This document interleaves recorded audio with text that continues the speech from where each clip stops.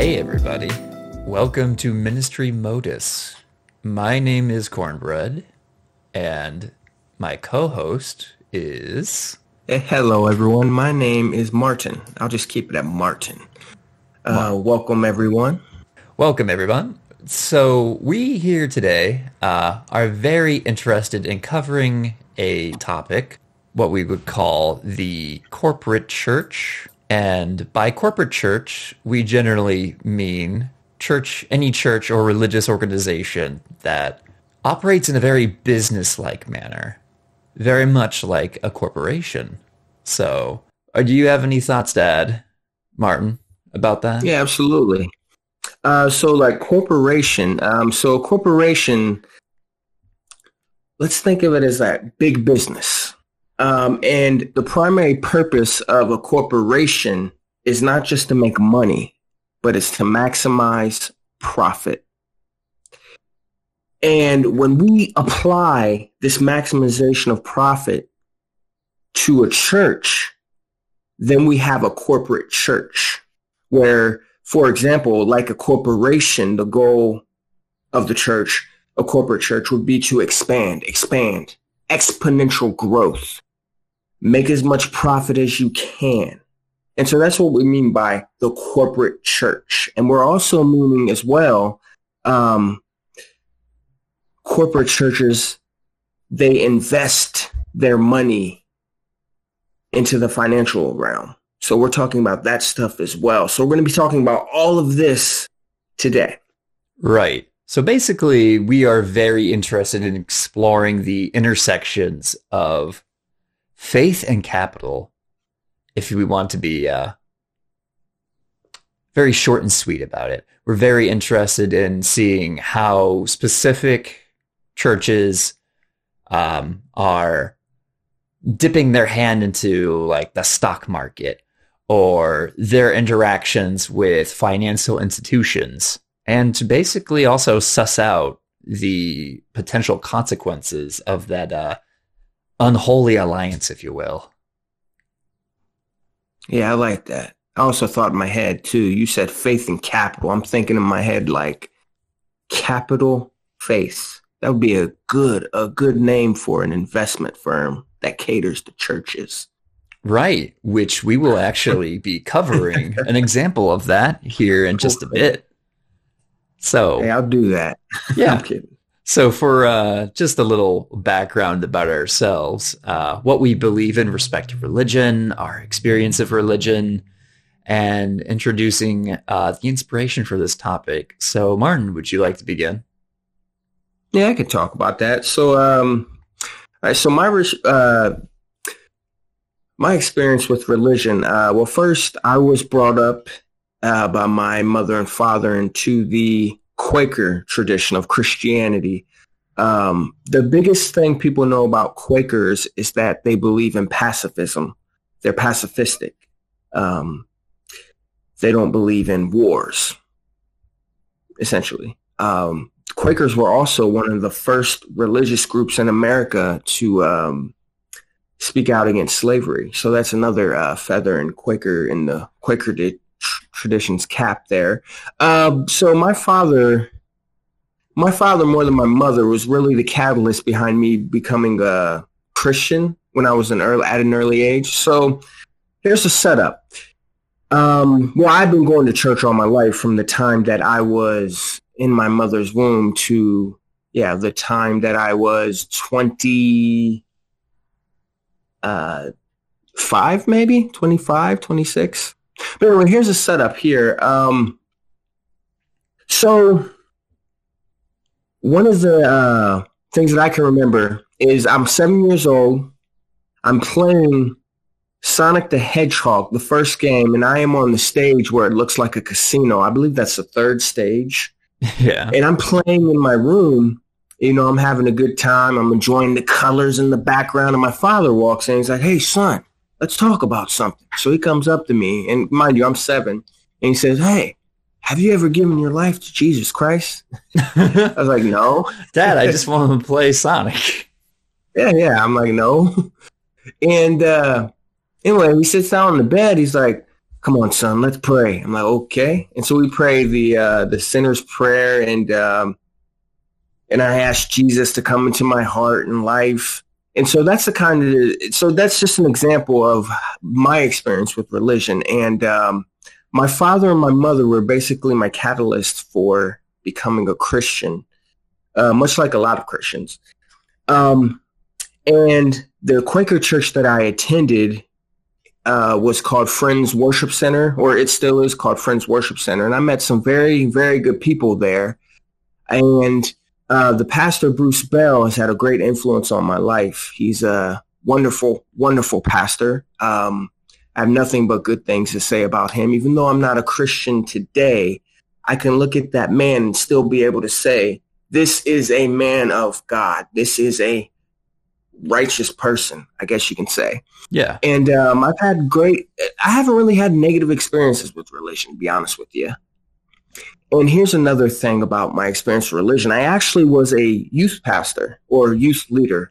I would say youth group leader, because it was a volunteer position, so I wouldn't call myself a pastor. I think you have to be paid for that. I'm not sure. But for a couple years at my church, I was a youth group leader where I would lead and create lessons to teenagers from age 12 to age 18. And that's actually where I discovered that I had some talent as a teacher in connection with teenagers. And I'm actually a teacher right now, a high school history teacher. So that's one of so my experiences with religion has been not really negative. I mean, you see negative stuff, but I tell you, from my experience, and especially the church I went to, a small church, mind you, about 50 to 80 people, a small church, but there's really good people. There are really good people in the church. And so I'm coming from it, not from a negative perspective to where, oh my gosh, Christianity's bad or religion is bad. I'm not coming at it from that perspective. So that's so taking that now, what do I call it and consider myself today? Well, I consider myself an agnostic. I'm going to offend theists and atheists when I say this, but here's how I feel about it. I think that theism and atheism are the same coin, but different sides of that coin. And what do I mean by that? So you have a theist who believes that there's a God, okay? And you have an atheist who believes that there is no God. Well, they both posit something that they cannot prove, the existence of a supernatural being, or in the case of the atheist, the non-existence of a supernatural being. I think the wisest thing to say is, I don't know. Is there a God? I do not know, and I don't think there's any way to know 100%. So that's my belief right now on religion. That's what my belief has evolved to. And you might be wondering, well, how did you become a Christian for 20 plus years and then you become an agnostic? Well, before I get into that, I feel like I'm kind of talking too long. So Cornbread, why don't you give your beliefs about religion? Righto. So if we're going to go off some background here, I was raised in I guess you could say it was a very culturally Christian environment, not really one where I was expected to attend church. My mom and my sisters, they would go to church. I actually never did. The first time I actually had attended an actual church service was when I was 21, I think, to be honest. But yeah, I didn't really have a terribly negative time with religion. When I was younger, though, I would say about maybe age 9 or 10, I was it's quite the story. This is my first real negative experience with religion, unless you consider teaching the idea of hell to your children as negative, which I kind of do, to be honest. But yeah. Anyway, So when I was about 9 or 10 years old, it's late at night, probably around like 11 p.m. I'm watching the History Channel.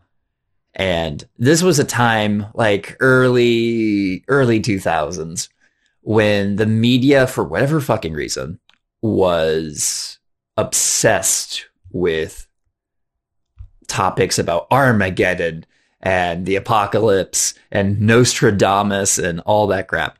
So when I'm watching this program and it has these guests who are speaking on the topic of the apocalypse, specifically the apocalypse described in the Book of Revelation, which, if you are familiar with that subject, it's a pretty trippy read. I had no idea this was actually in the Bible at the time. Neither did my family. Like I said, we were cultural Christians. We were not particularly well-read and studied Christians. Anyway, as I'm learning more and more about this, I hear this stuff about how the world will be destroyed in this great cataclysm. There will be great persecution, all this very horrible, terrible stuff, which was a great intrusion of my reality. They really described in detail some of the more metaphorical language in the book Revelation, which at that time I was taking literally. So I was when I heard about the beast with 7 heads, I literally thought that there was going to be a giant monster with 7 heads just emerging from the ocean. You know, I literally believed in like the Whore of Babylon was another interesting thing. I was very concerned mostly about the concept of the beast and the Antichrist, and that horrified me. I was literally trembling on the couch and crying when I was discovering all this in my youth. The funny thing about that, actually, I believe Ted Haggard was on there. And this was years before he would be caught in a scandal where he admitted to having sexual relations with men. But yeah, I would say that would be my first real negative experience with religion. I would say it was legitimately traumatizing because I'm prone to very anxious, obsessed thinking. So while I was growing up, I would constantly think about that stuff. I was always afraid about the end of the world. And it only stopped, I think, when I lost my faith around 16 or so. Even though I still had that mindset, I would still be concerned about things that could basically destroy the world, like meteors, stuff from outer space, nuclear war, climate change, all that fun shit.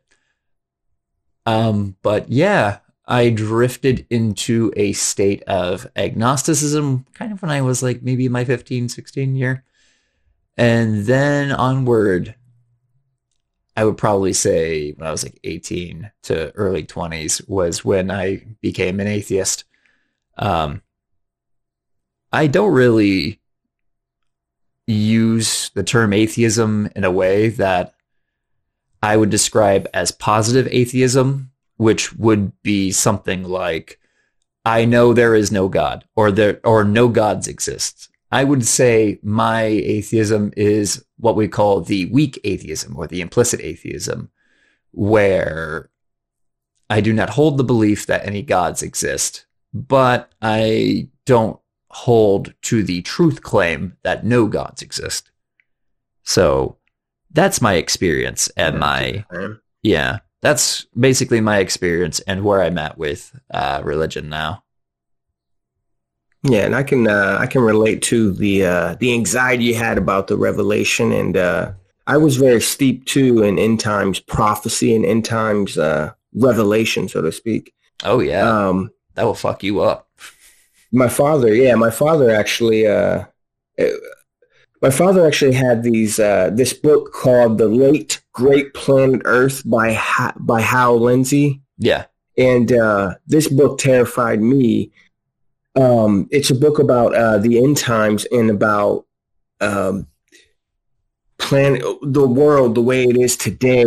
And Lindsay makes connections to, for example, stuff like the occult, witches and demons and all that kind of stuff, to kind of say that we're living in the end times now. And so Revelation didn't scare me as much as like the occult, like demons, witches,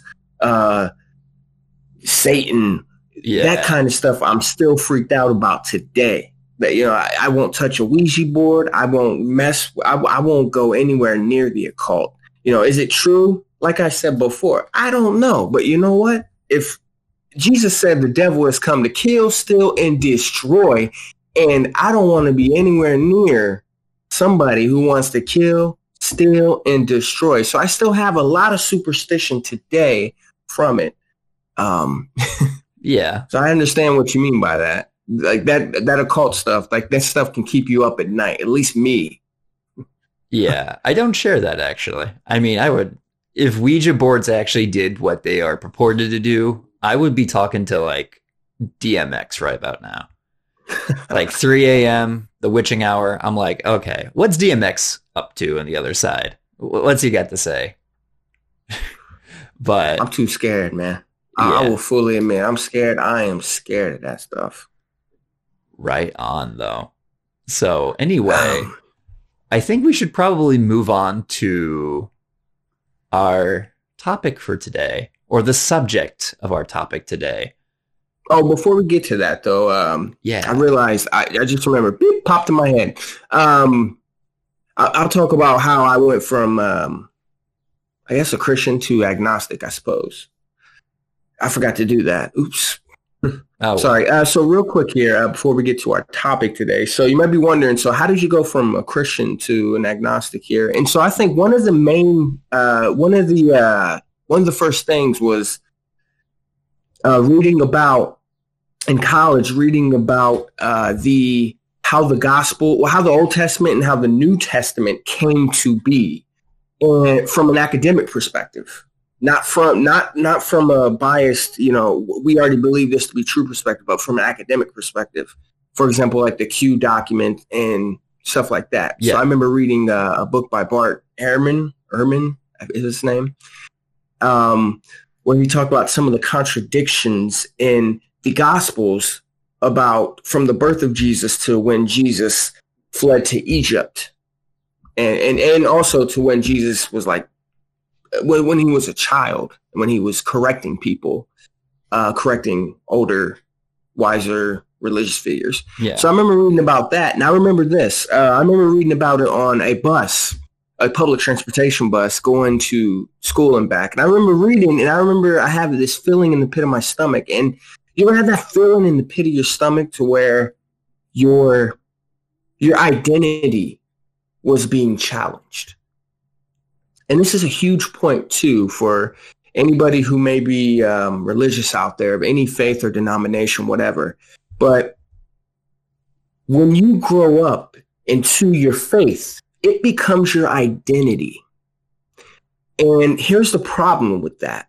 When something becomes your identity and it gets and that thing gets challenged, it's very mentally stressing. It's very stressful. Cognitive. And it's cognitive dissonance. I was going to say, that sounds like cognitive dissonance to me. So that it's psychosomatic because it affects your body as well. And for me, I mean, it really affected the stress that I felt really affected my entire body, make me sick, for example, or to make it so I couldn't eat, for example. And so that's one of the first experiences I had with my religion being challenged. And so I actually went to, after I graduated college, I spent about a year working at a law office, but then I went to seminary. So I went to a seminary in Kentucky called Asbury Theological Seminary. It's a pretty big deal among evangelicals, Asbury Theological Seminary. Right. And I actually attended for a week. So I attended for a week there. I actually got, I believe I got the presidential scholarship where all my tuition was paid for and etc. So I went down there and I noticed that I wouldn't have been able to afford the housing. And so I decided that, hey, I'm here for a week. I don't know what to do. I'm not going to be able to afford this housing to live on campus. And I live too far to commute. So I guess I'm just going to have to leave here. And so that was a big decision for me. And it was really stressful. And I remember as I was talking about my situation of not being able to afford to live on campus, live there, or just live down there and near campus, I remember talking with my fellow seminarians. And one guy in particular said to me, and this always stuck with me. He said this. He said, some of us are here on faith. The implication being that I wasn't here on faith. What a fucking douchebag. Yeah, and so that kind of that comment struck me like a blow to the stomach. You know what I'm saying? If you ever boxed before, you know, you'd rather get punched in the stomach. I mean, you'd rather get punched in the face than the stomach. Because if you get punched in the stomach, there's, you know, you're out of wind. There's a chance you'll be out of wind, and that adds up over time. So that was kind of like a blow to the stomach for me, because the implication being your faith wasn't strong enough. Yeah. Or maybe you're not praying enough. And so from there, I went home in great defeat. You know, I felt like a loser. Mm-hmm. So I went home and I re-enrolled to become a teacher. And I started in sociology classes. I was reading everybody from modern day Chomsky to all the way to back to Dr. King, Dr. Martin Luther King Jr., to all the way back to Adam Smith and Karl Marx, to get a lot of balance there. And so studying all that, I began to look around society and think about, well, wait a minute. Why is society the way it is today? And so you look at Marx, for example, and by the way, I'm not a communist. So don't try to say I'm a communist. Only one of us is a communist here. Huh? Only one of us is a communist here. Yeah, I'm more balanced, you know. But anyway, I was reading Marx, and, you know, Marx says religion is the opiate of the people. And then so I'm reading stuff like that, and I'm also reading about Dr. Martin Luther King Jr. and his struggle beyond the I Have a Dream stuff. And, you know, the Dr. King, he talked about why Black Americans couldn't wait anymore for their rights. Yeah. That they were promised all the way back in 1865. So the Birmingham Letter in 1963, so Dr. King in the Birmingham Letter of 1963, he is addressing his critics from white faith leaders. He's addressing his critics who says, you know what? Wait, Dr. King, don't march. Don't make a scene. Wait. And Dr. King was talking about, why should I wait? Why should we wait? Yeah. Because injustice anywhere is an injustice everywhere. And so I began to apply that kind of thinking to religion. I thought, wait a minute. The reason why society is the way it is today, well, one of the reasons why, because, you know, the many causes, many effects, but one of the reasons why there's a lot of injustice in the world today is that people are accepting their natural lot. And I think religion, and not just Christianity, but I think religion in general, because you even look at Hinduism, that's another issue. Oh, yeah. But I think religion plays a huge part in allowing people just to accept things the way they are. And I thought about, well, maybe religion was created to upkeep the status quo. And so that's one thing that really changed me from a Christian to more of an agnostic. Right. I mean, a lot of religions typically will employ, and I'm not saying this, they all do this, but for a lot of people, religious explanations of how the world is the way it is usually falls under a kind of fallacious mode of thinking, I think. Something that we would call the just world fallacy. Mm-hmm. And it usually describes, the world and everyone's position in the world, certain forms of hierarchies as essentially being justified, or in some ways, saying everything is in the hands of God or whatever. It not only removes your agency to do anything about it, it also kind of implies that things are the way they are because God or some other force has ordained them to be such. But yeah, that's how I can definitely see that playing out. Well, yeah, and also a lot of that thinking too leads to a lot of gullibility. Yeah.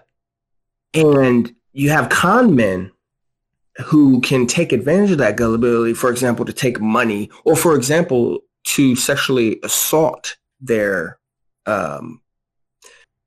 patrons or whatever. Yeah. I think that's why there's so much of that tied to religion, I think. And I think on the other hand, too, and I am trying to approach this from a very nuanced perspective. I mean, the religiosity of Dr. King, and if you're familiar with Dr. Cornel West, their faith is not inhibiting their ability to perceive the world and the unjust circumstances that we're all subject to in it. Do you know what I mean? Oh, yeah, absolutely. Yeah. So we're not here to say that religion makes people just blind to the reality of the world. But in a lot of cases, there are many examples of religion actually contributing to that sense of blindness, that gullibility, what have you, which I think this would be a good time to transition to our subject for today. Oh, absolutely, yeah. Yeah, lest we talk too much about ourselves and our own experiences. So, the first example that we would like to cover today is the example of a non-denominational church in Columbus, Ohio, called Rock City Church. Rock City, yeah. An example of a church set in a corporate structure, a corporate church. Yeah. And churches typically do have, if anyone's familiar with ministry, church, it's pretty common for churches to have some kind of like hierarchy, people in seats of responsibility, making decisions, stuff like that. So, however, there are models that definitely resemble a more corporate structure. Like maybe Martin could probably elaborate on this, but how many churches do you know have like an executive director or anything like that? Or a marketing department? How many churches do you know have a fucking marketing department? I know of none other than these mega churches. And in marketing, it's like marketing is for the purpose of money. Like, isn't the role of a church to spread Jesus's great commission and also maintain the sheep, so to say? Sheep, not sheep like in a bad way, but the flock. Yeah, the flock. Yeah. Like Jesus talked about the flock. The faithful and all that.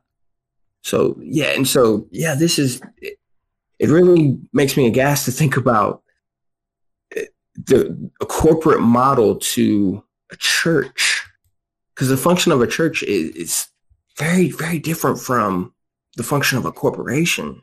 Yeah. Well, yeah. One is to make a profit, to maximize profit, rather.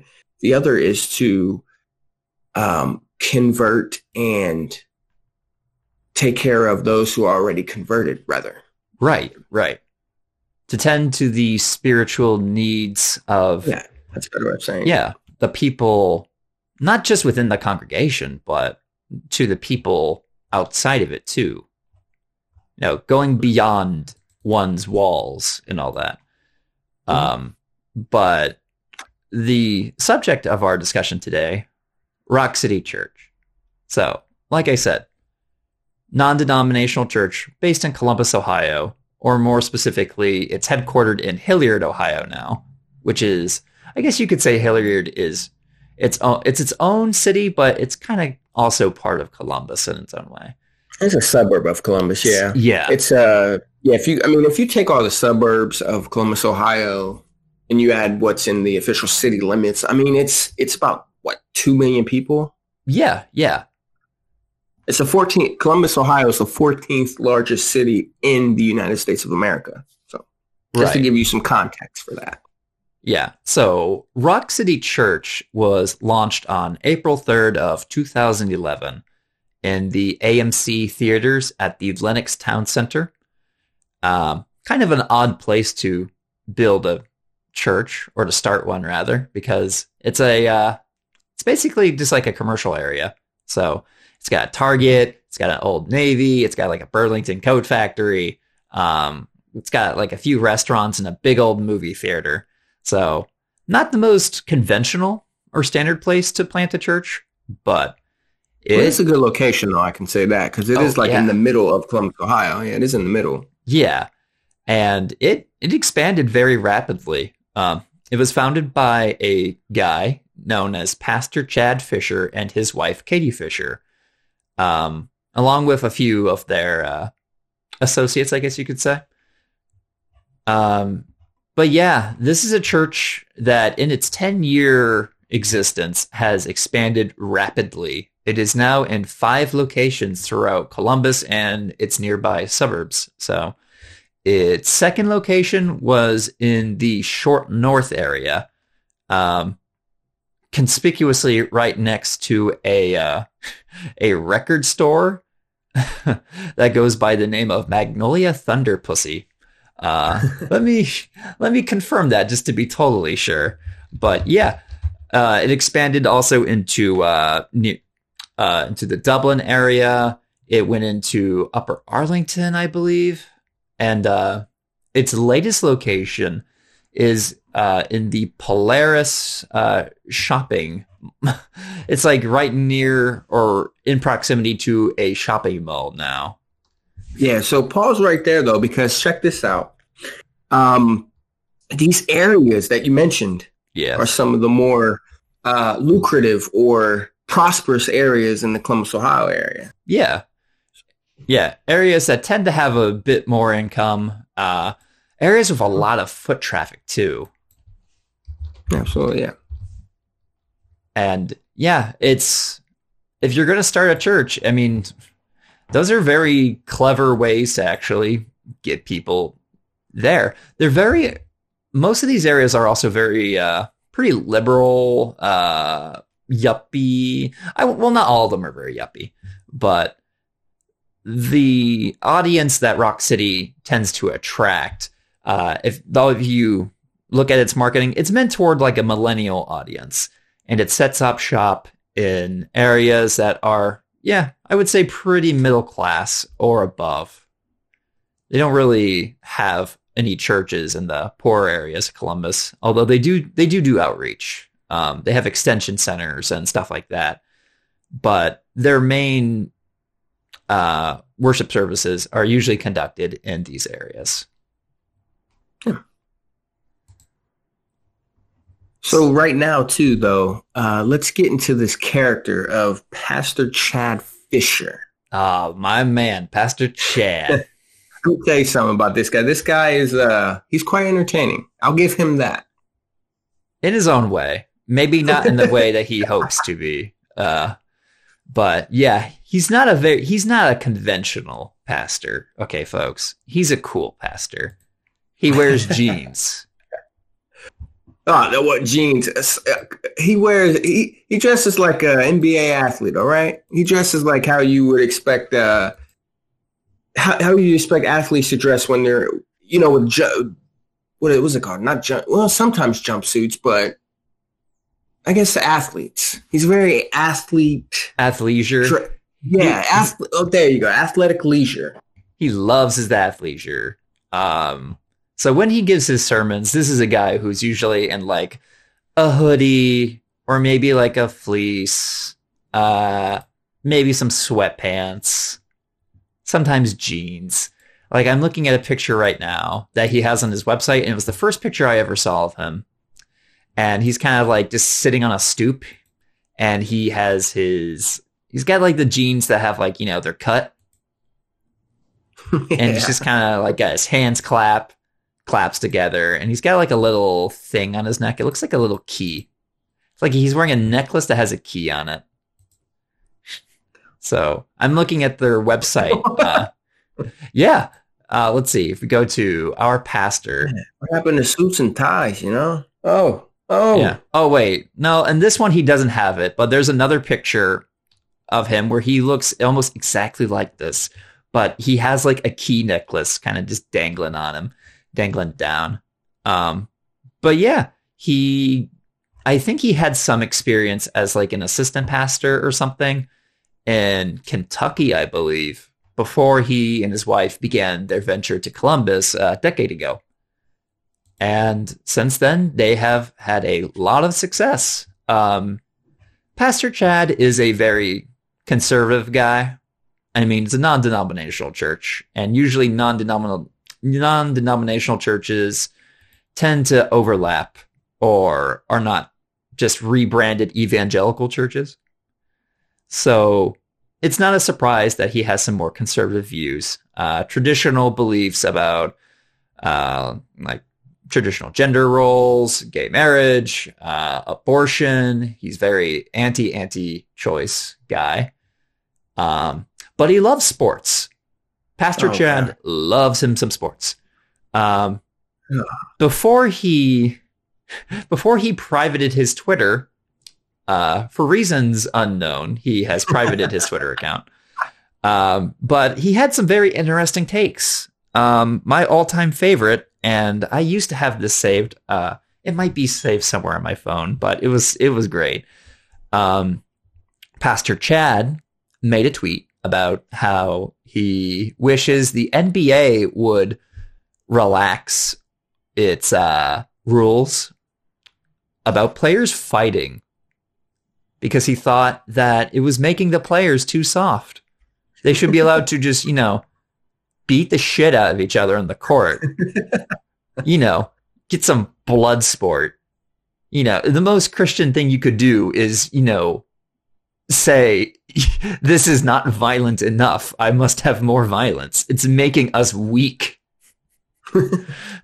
Never mind Jesus himself saying, turn the other cheek. But yeah, his character is complicated. In very hilarious ways. He has stated this opinion more than once on Twitter. I wish I could direct you to his Twitter, but like I said, his tweets are now privated. So I can only imagine why he did that. I'm sure it's nothing to do with the backlash. His latest series, hashtag it's not that complicated, is the name of the series. And it's about relationships. And to describe it, besides, very traditional Christian relationship advice, the best way I could sum it up, and Martin has actually listened to some of this as well, is it's kind of like a very weird melange and meandering of gender identity. What else?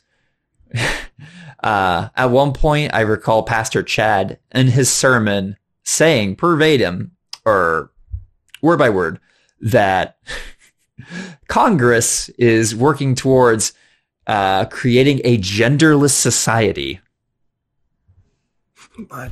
I believe that was, let me see. I think that was the third single life, or I think that was the single when he talked about his sermons about single people. Yeah, it was in the series It's Not That Complicated, and I believe it was in the one about being single. It was either that or toxic relationships. What was toxic relationships, the roundtable one? No, that was the Q&A. They had a Q&A sermon. And it was him and his wife and a couple other pastors affiliated with Rock City. And again, it was very much a very mask off in terms of the church's stance on these issues. Because for a long time, the church, Rock City, was kind of discreet about its stance on certain issues like abortion and LGBTQ issues. But with that, it's not that complicated series. The church kind of became more mask off about what it really thinks. And they also have just weird ideas, like in the Q&A session. In the Q&A session, his wife said that a woman should not pursue a man, but the man should pursue the woman. Yeah. And her reason for that is, well, if a woman pursues a man, the man could eventually become disinterested in the woman. What the fuck? What? Because that always works that way, right? Yeah, I mean, what about the woman? What about just because everybody can become disinterested? Yeah, just because he's sitting next to you in church doesn't mean he's pursuing you, right? That was another gem. And then it was during the panel discussion when I think it was Katie Fisher, his wife, who made that remark. And then Pastor Chad so graciously commented that, yeah, I sat next to my mom in church for years. And then his wife looks at him and says, that was really weird. Yeah, but she says that in like this condescending way, like, you're a fucking idiot. It was a very passive way of saying, you're a fucking idiot. Why would you say that? She just looks like, you can tell in her head, she's like, what the heck is he talking? We think Pastor Chad is a very smart man. I think he's a very, very smart man, folks. But hopefully we painted a character. Quite honestly, I like the guy. But he is entertaining when he's not being like homophobic and transphobic and, and saying weird comments like that. Like, yeah, he just has to add his 2 cents to things, and he doesn't really think about when he says it or what he's going to say or if it's a good idea. Also in that same Q&A session, like Pastor Chad asked one of his, I believe, assistant pastors who was biracial. Yeah. A question if interracial dating is God's plan or whatever. And what's his wife do? Yes, his very white wife decides her opinion is actually what she has to say is obviously more urgent and important than this man who they were talking about a question they got from a attendee of the church, and it was someone who was probably a teenager, and they were talking about the issue of racism in the household. So right before this biracial assistant pastor is going to give his 2 cents, Katie Fisher just immediately cuts in and goes like, actually, I got something to say about this real quick. And it's just, I'm like thinking, what is your fucking problem? What? Okay, Karen. She pulled a fucking Karen on them. Well, yeah, and Pastor Chad specifically asked him, the interracial guy, I don't know his name, but his name. Yeah. He asked him to answer the question or address the question, not her. Yeah, but it was just so bizarre watching that happen. Like, what? Why did you do that? It was just really inconsiderate and bizarre. And it was just, oh my God, it made me cringe. I felt angry for that guy. But yeah, so hopefully that gives you, I hope we presented a very good characterization of the folks who are managing this church. A lot of them are very talented singers. They put a lot of money into their music, and you can go on Spotify and they actually do have like a Rock City Worship soundtrack or an album, and they got some very spicy bangers. This is a church with a lot of money to invest in media, anything related to do with media, whether it's... They got their own merch, dude. Oh, yeah. They got... Let's cover that really briefly. Well, I'll tell you what. Let's go to their website here. Let's address people there. So absolutely. Because we're talking about corporate church stuff. So I think if you go to this church's website, which is rockcitychurch.tv, you will see on the upper right corner of their website is the menu tab. If you scroll all the way down to the very bottom, you'll see a link that says Shop Rock City. Well, that's interesting because I see it on the actual front page. Oh, really? On my computer. Yeah, it says Welcome Home, and then it has a background of Columbus, Ohio's downtown skyline, and it says Watch Online and Shop Rock City as the next tab, as the next thing to click on. Oh, right. That was because I was actually still on the Our Story page. I see what you mean now. Yeah. So yeah, it's on the front page. You don't even have to look for it. It's just it's there waiting to greet you. Shop Rock City. Man, these prices, holy mackerel. Yeah, if you're talking about, this is just like a tip of the iceberg. I know churches have to hustle and all that, but this is pretty ridiculous. So Rock City Church and their brand name, so you click on Shop Rock City, and the first thing you see is Making Heaven Full, and then you have these models modeling these clothes. Yeah, this website feels pretty much like it's modeled of like fucking H&M or something, or Urban Outfitters. Yeah, in terms of its design. But anyway, let's look at some of the merchandise these people have. So one of the things that catches my eye immediately is their most expensive item on here. It is a hoodie. It is a hoodie that says it comes in two colors, black and red. It's a unisex champion sweatshirt, heavyweight premium reverse weave hoodie made from 82% cotton, 18% polyester. So all it really says, it says Rock City Church along the trim of the hood.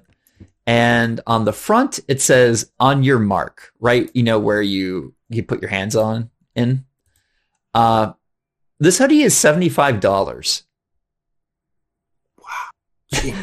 It's $75 for this fucking hoodie.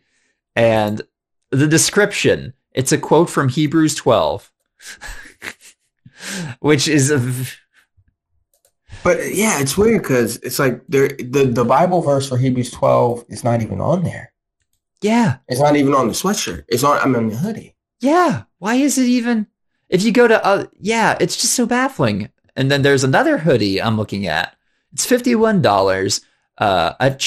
It's just a pretty ugly ass hoodie that says "At Church Like This" on the chest, and the Rock City Church label kind of where the pocket's at, and it just says, "At Rock City's first worship experience, Pastor Chad said, one of the things that we found when we moved to Columbus is there is a hunger for a church like this, a hunger for a church that is relevant, that engages culture, that reaches people that aren't being reached, that has a heart for the unchurched and the spiritually restless."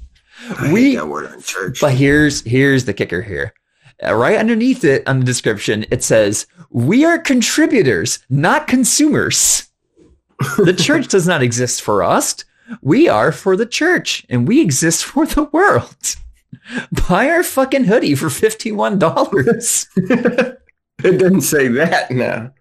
It's like, but yeah, so much of their merchandise is just, it looks ugly. It's just ugly promotional stuff. Rock City Church crew necks, Rock City Church tees, more hoodies, baseball tees. There's a beanie, it's a Carhartt knit cap for like $31. And it just says Rock City Church on it. That was the hustle was real, folks, especially if you're a church.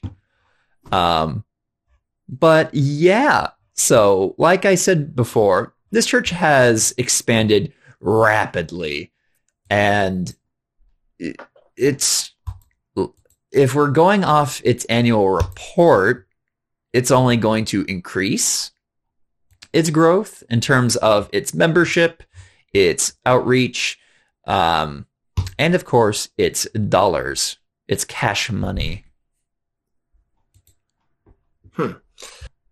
So right now, I think is a good time to go to the question, who's backing Rock City Church, though? And so we did some research into this and go into it. Yeah. So Rock City Church was founded, like I said, through Pastor Chad, but his story is tied to an organization called the Association of Related Churches, or simply called ARC. And their website is arcchurches.com. So let's pay a visit to this website, shall we? Yeah. So arcchurches.com. And one thing I'm noticing as I'm looking at this webpage is it kind of looks like the Rock City website. It's got a lot of similar design. Very similar. Yeah. Because it's got like the big, the layout. It seems like the buttons are just in different areas for the most part. But other than that, I mean, it looks a little bit more impressive than Rock City's website, to be honest. But anyway. It has more video, but yeah. So the very first thing you'll see on the website is its banner that says launching, connecting, and equipping the local church. And we have two options right from the get-go. I want to start a church, and I'm an existing church. So we already kind of have a good idea of what ARC is basically. It's an organization that is dedicated to church planting. Okay. And on the surface, there's nothing wrong with that.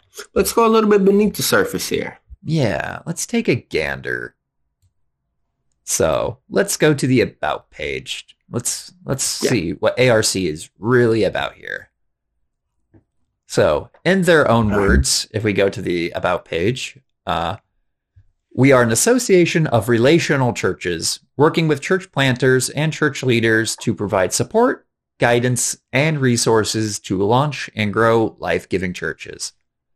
So let's go further down. We got the mission statement there. And of course, there's the humble beginnings of ARC. So from the beginning, yes, the section that we're at. Mm-hmm. In 2000, 6 pastors met together and formed the Association of Related Churches. There were 3 catalysts responsible for the idea of forming an organization like ARC. So, reading the first catalyst. Catalyst 1. Well, first of all, catalyst. Yeah. Catalyst. Why can't they just say 3 people? It makes it sound very organic. A chemistry experiment? Yeah, it makes it sound like a very organic thing. But yeah, so Catalyst 1, Greg Surratt, pastor of the Seacoast Church in Charleston, South Carolina. Greg told his church that he felt they were supposed to plant 2,000 churches. The problem, he didn't know how to make it happen. Stop. So this is preposterous. It's what their website says. I'm not misrepresenting. Preposterous. Greg told his church he felt they were supposed to plant 2,000 churches. He just had a vision. Who told him to do this? Just had a vision, you know. Just like it doesn't say he had a vision. He doesn't even say. He just kind of like felt it. Like, yeah, I just feel like we're supposed to. What is happening? It just, yeah. So we have the motivation. No, actually, we don't even have the motivation, really. We just kind of just, I feel like planning 2,000 churches. Fucking I whatever. woke up in the morning and said, I want to plant 2,000 churches. Yeah, it's like he got off, like, what? Oh Did my he, God. did he come up with this idea, like, after he got off the toilet when he took a shit in the morning? Is like, When he was thinking about, I'm in the year 2000. That's crazy. You know what? I want to plant 2,000 churches. I didn't think about that. Yeah, because this all happened in the year 2000. This is So, Catalyst 2, Billy Hornsby, excuse me. Billy Hornsby was fascinated by Greg's, quote, life-giving, unquote, weekend services that were attracting large numbers of unchurched people. A spirit-filled, non-spooky service. To Billy, this was a model to be emulated. He felt he could put feet to Greg's vision of planting 2,000 churches. Who was writing this? I don't know. Like, where did Billy meet Greg? Why is life-giving in quotations, right? And what that word unchurched, if I hear that word again, I'm gonna choke somebody. I can't stand that. I hate that It term is so much. A spirit-filled, non-spooky service. Non-spooky. How come they didn't put non-spooky in quotes? Spooky service. What is a spooky service? Is there like skeletons like dancing around? Are there ghosts? Oh my gosh. It's like the pastor like wearing like a bone necklace or something, and there's like dark flames behind him. Everything is painted black. Oh man. Just like red all over the place. Spooky. This is getting more preposterous. It's just like spiders and cobwebs and shit. So Billy Hornsby, I don't know how he meets Greg, but he's very fascinated by the life-giving services. And then he feels like he could help with this great vision of planting 2,000 churches. Wait. He felt he could give quote unquote feet to Greg's vision of planting 2,000 churches. Yes. So at least they're aware of like metaphors and stuff like that. I guessed. So this is the third catalyst. Catalyst 3. Enter Rick Bezet and Chris Hodges, pastors out of the Bethany World Prayer Center. These guys were setting out to plant churches in Little Rock, Arkansas, and Birmingham, Alabama, respectively. The problem, they needed money and a workable model. At least they're honest. They need money. Yeah. So, Greg, ARC in action. We're going further down the story of ARC.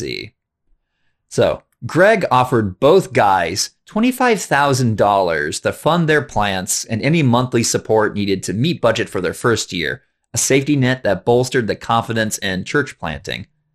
Going forward, Greg asked Rick and Chris to invest that same amount back into other church planters.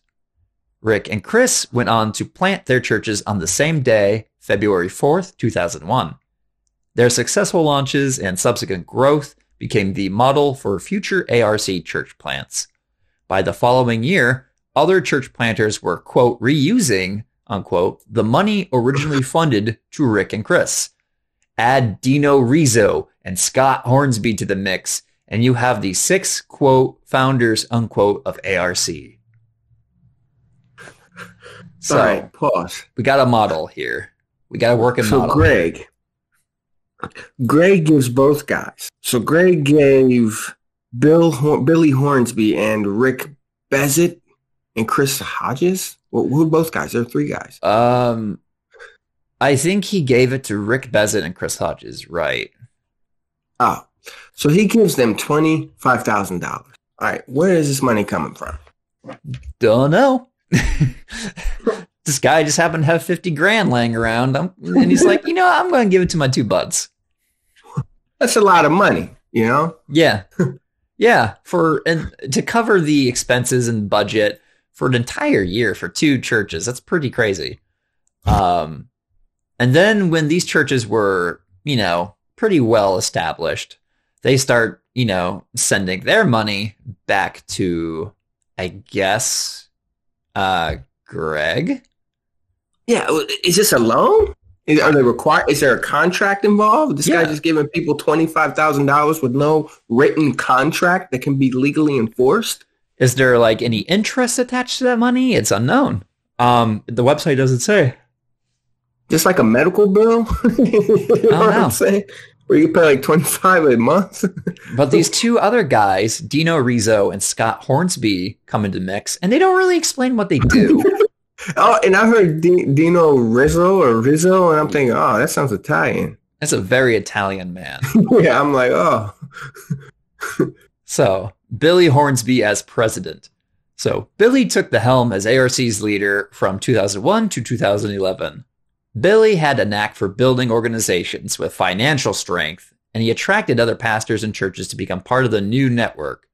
He also carried an important value that became part of ARC's DNA, valuing the little guy. Oh, so we have small business here? Oh, yes, of course. Billy saw that many church planters found themselves on their own. Billy believed in those guys. He was a friend that resourced them with training and funding and ensured their strong start. Billy became a father and friend to pastors everywhere. Gail Bennett, his assistant, and the, quote, check lady, unquote, of ARC quickly became their best friend as well. ARC's growth in the early years was slow yet strong, averaging a few churches a year. In 2006, ARC planted 9 churches. In 2007, there were 16 more. 2008 saw 25 more. And by 2009, ARC was averaging around 50 new plants a year. With a more developed structure, ARC is now training and coaching hundreds of church planters every year. In the fall of 2010, Billy Hornsby was diagnosed with terminal cancer. On March 23rd, 2011, he went to be with the Lord. ARC and many in the church world were deeply saddened by the loss. But yeah, I guess that was the end of the Billy Hornsby era of ARC. Well, here's the, like, go back to that third paragraph there. In 2006, ARC planted 9 churches, and by 2009, ARC was averaging like 50 new plants a year. Yeah. This model of perpetual growth, or is that the right word, perpetual growth? I guess you could say exponential growth. Exponential, that's what I meant. Exponential. Mm-hmm. Well, perpetual also makes sense there too. But anyway, this model is very corporate in nature, where you want to grow your business constantly. If you're not innovating for a corporation, you're dying. So constant innovation, constant growth. This is corporate. Mm-hmm. So there's one clue here to what ARC is about. Well, many clues, but what the hell is up with this story? I'm still curious where they got the money for this stuff. You mean where Greg got the money? Yeah. Yeah, the $25,000 to fund those two guys' church plants, and also monthly support needed to meet the budget. Yeah, it's just where money don't grow from trees. It don't come out of your ass. Where's it coming? Yeah, I want to know who this, because it all starts with Greg Surratt having all this money, right? So I'm like, where did this man get this money? Where you get your money, man? And I'm looking him up. All I can see is like the Seacoast Church. I mean, he's an author apparently. He's listed on some of our church websites. Gosh, I don't. Yeah, unless he got that. Is it even possible that he could have like used tithing money to give that to them, or I don't know. It is thus unknown where the Greg Surratt fellow got his bucks. That got this gravy train rolling. So, but now ARC has pretty much a global reach at this point. There's actually a section here, ARC Today, on their website. Today, some of ARC's church plants have become the largest and fastest growing churches in the United States. Thousands of people make a decision to follow Christ and are baptized in ARC church plants every year. ARC church plants give over $15 million each year to missions. ARC's global impact is growing rapidly through hubs like ARC Ireland, ARC Australia, ARC Canada, ARC South Africa, ARC Netherlands, ARC Italy, ARC Asia, the one country Asia, and ARC Brazil, and more being formed continually. Having planted over 600 churches with hundreds more partner churches, ARC has not only become a movement, but a collection of many, quote, tribes, unquote, all with a focus to see a life-giving church in every community in the world. That's a lot of churches, popping up and giving them money. I'm astounded by this, man. I really am. What? Yeah, because I would imagine, let's say, and remind you, Rock City Church is started as an ARC church plant. Pastor Chad Likely went through the same application process as many of these other church plants went through. So the money probably going back is just, it's in the millions. ARC church plants give over 15 million each year to mission. Well, that's just to missions. Yeah. That's just, it's just how much does ARC like pocket? Because ARC has to be like pocketing some money just to function, right? They have to. I mean, think about it too. And here's another issue too about the corporate church. So I actually was interested in this, so I asked this question here. So a church can't sell securities. Securities being stuff like stocks, bonds, funds, etc. Right. So investment vehicles, I guess. Yeah. But like, for example, you can't buy stock into a church. Churches are nonprofit organizations and don't issue stock. Mm-hmm. But can a church buy investments like stocks, bonds, and funds? And the answer that I'm getting, and I'm on NASDAQ.com, where the article is called, "Can a Nonprofit Organization Invest in Stock?" And the answer is yes. And that's from NASDAQ.com. So I'm wondering too, does ARC consider themselves a church? So because here's an issue too. Names. What's a name? Well, a name means a lot. Is it a church? Is it a nonprofit? What are we going by here? So that's what I'm wondering too about this one. Mm-hmm. Because ideally what you'd want to do is you want to grow your quote unquote, I'm using quote unquote, your quote unquote nest eggs. And one of the ways you can do that is by investing your money into securities. Yeah. Especially in the financial economy that we have.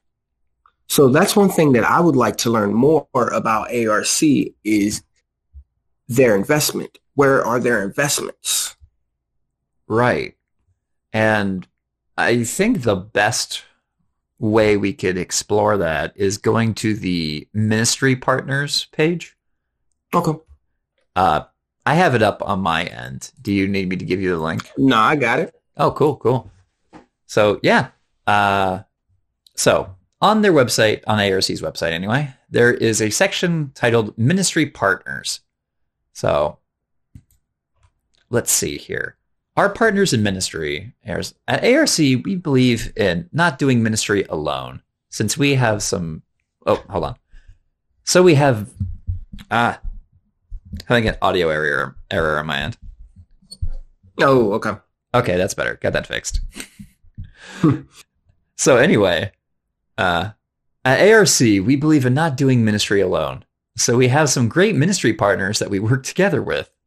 These are men and women in organizations that believe in you, the church planter, and invest eagerly to help us provide the best resources possible to our church planters. They are committed to building the kingdom above all else, and we are proud to partner with them in ministry. So is is AMC Theaters. Yeah. That's the first one. That's the first one here in our partners of ministry. AMC, and below AMC is building and venue. Yeah. So I guess you can contact AMC if you're a church planter and go up to AMC and like, hey, AMC, may I use your building for church? Yeah, it looks like you can arrange a deal with them and they'll happily do it. But yeah, on their website, they have like dozens of partners. Some are about buildings and venues. There's a lot that are involved with marketing and advertising, church resources, global missions and outreach, design and architecture, coaching. But what we're most interested in... 63 to be exact. There are 63 partners that they give here. Oh, yeah. Okay. Actually, I just noticed, too, they have a ministry school Bible college that they're affiliated with. Highlands College is a biblical higher education institution that exists to supply church leaders, the church with leaders to fill the Great Commission. Okay. Interesting. I think that's not what we're looking for, though. So I'm seeing some names on here for the finance sections. Mm-hmm. There's, let's see here, Deca, a finance company. Let's see what Deca does. All right. So, let's see. We strive to understand every nonprofit and equip them with the processing tools to simplify their giving and or payment processes. Okay. Let's see. What else do they have here listed under finance? Gosh, there's so much. Because there's another one, Enjoy Stewardship Solutions. What do these folks do? So Enjoy Stewardship Solutions was founded in 1992 by number one leadership expert, Dr. John C. Maxwell. We partner with pastors and churches to fund the vision God has given them through customized church capital campaigns to fund new facilities, uplift existing facilities, buy land, and pay off debt. More than 4,500 churches have raised more than $4.5 billion to fund their God-given vision. If your church is preparing to take on a major project, make sure to have a conversation with stewardship. This is interesting. I didn't see this one before. What? Pay off debt. It's interesting. Yeah, what capital campaigns? So I'm on the Enjoy Stewardship website now. I'm looking at the capital campaigns, it explains what it is. What is a capital campaign in a church? We define a church capital campaign as any kind of generosity initiative that is going to require significant capital to be raised and beyond regular giving and normal tithes and offerings. Okay, so this is like extra ways the church can earn money? Interesting. Yeah, how a church earns money. So is a capital campaign just a fundraiser? While many might say yes, we believe that in a truly successful capital campaign, people go on a spiritual journey that helps them connect to the generous heart of God. God then moves in the hearts of people, making them generous and fully fund your church's mission and vision. The key phrase here is, quote, spiritual journey, unquote. We believe that a capital campaign is more than just about money. It's about seeing people's lives changed and transformed. Are you sure about that? Because it sounds like it's literally in the name, a capital campaign. Okay. I didn't even know this was a thing. There's actually a section in here that says, are church capital campaigns biblical? That's been quoted before. That's why. Yeah. Wow. Yeah. So this is big business, man. Big business. Yeah, this sounds just basically like a fundraiser, but with extra steps. How to get the most money out of people? How to get people to give the most money out to you possible? So that's one of the partners of ARC. Wow, I did not even see that before. That's interesting. What else do they have here? There's Insurance Office of America for Risk Management. What does that do? Offers Risk management. Wait a minute. Risk management. Risk. Investing? like property. Well, hold on here. AOI offers commercial insurance products such as property insurance, general liability, professional liability, automobile, umbrella, health insurance, and much more. We place insurance for churches. Oh, it's an insurance company. Okay. Okay. My God, yeah. Well, I can kind of see a church having insurance, though, because they can't. What can they get sued? Yeah. Yeah, when you have like a lot of property and assets, I mean, and a lot of people working for you, I mean, it makes sense. Yeah, you're gonna want that eventually. I'm looking at another one here too in the finance section. ECFA. I have no idea what ECFA is or does, but let's take a gander. Enhancing Trust in Churches, ECFA. About ECFA, what do they do? There's a video on here, but I really just want to read something. I don't want to play a video. So on ARC's website anyway, founded in 1979, ECFA certifies churches and ministries for financial integrity based on their commitment to high standards in financial management, governance, and stewardship. Today, over 2,000 Christ-centered organizations are certified members of ECFA, including many of the largest and fastest growing evangelical churches in the United States. Additionally, ECFA equips all churches and ministries to demonstrate excellence and integrity through creating resources and learning opportunities focused on finance, tax, legal issues, and more. Okay. But the term finance is just confusing to me here. Yeah. Because I'm thinking finance in respect to investments, you know? Yeah. It's very problematic to me if a church is involved in the stock market, the bond market, the index market, the fund market, rather, index fund, mutual fund, etc. Because what that is, it's essentially gambling. Think of it. It's essentially gambling. Yeah. So because what you're doing is you're gambling. So your investment, like, let's go with the very basic, even though this really is too basic for 21st century America, but let's go with stocks. Mm-hmm. When you buy stocks, you're gambling essentially that the price of that stock is going to rise so that you can make money by selling it when the price rises. So it's gambling. It's gambling, plain and simple. Same thing with bonds, right? I buy a bond for this and I want to trade it on the gambling that the price is going to go up. Mm-hmm. So this is very scary, at least to me,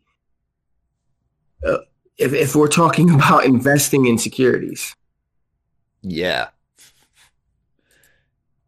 I'm on the ECFA website, and I'm underneath their standards, the ECFA standards. So standard 1 is one that really caught my eye here.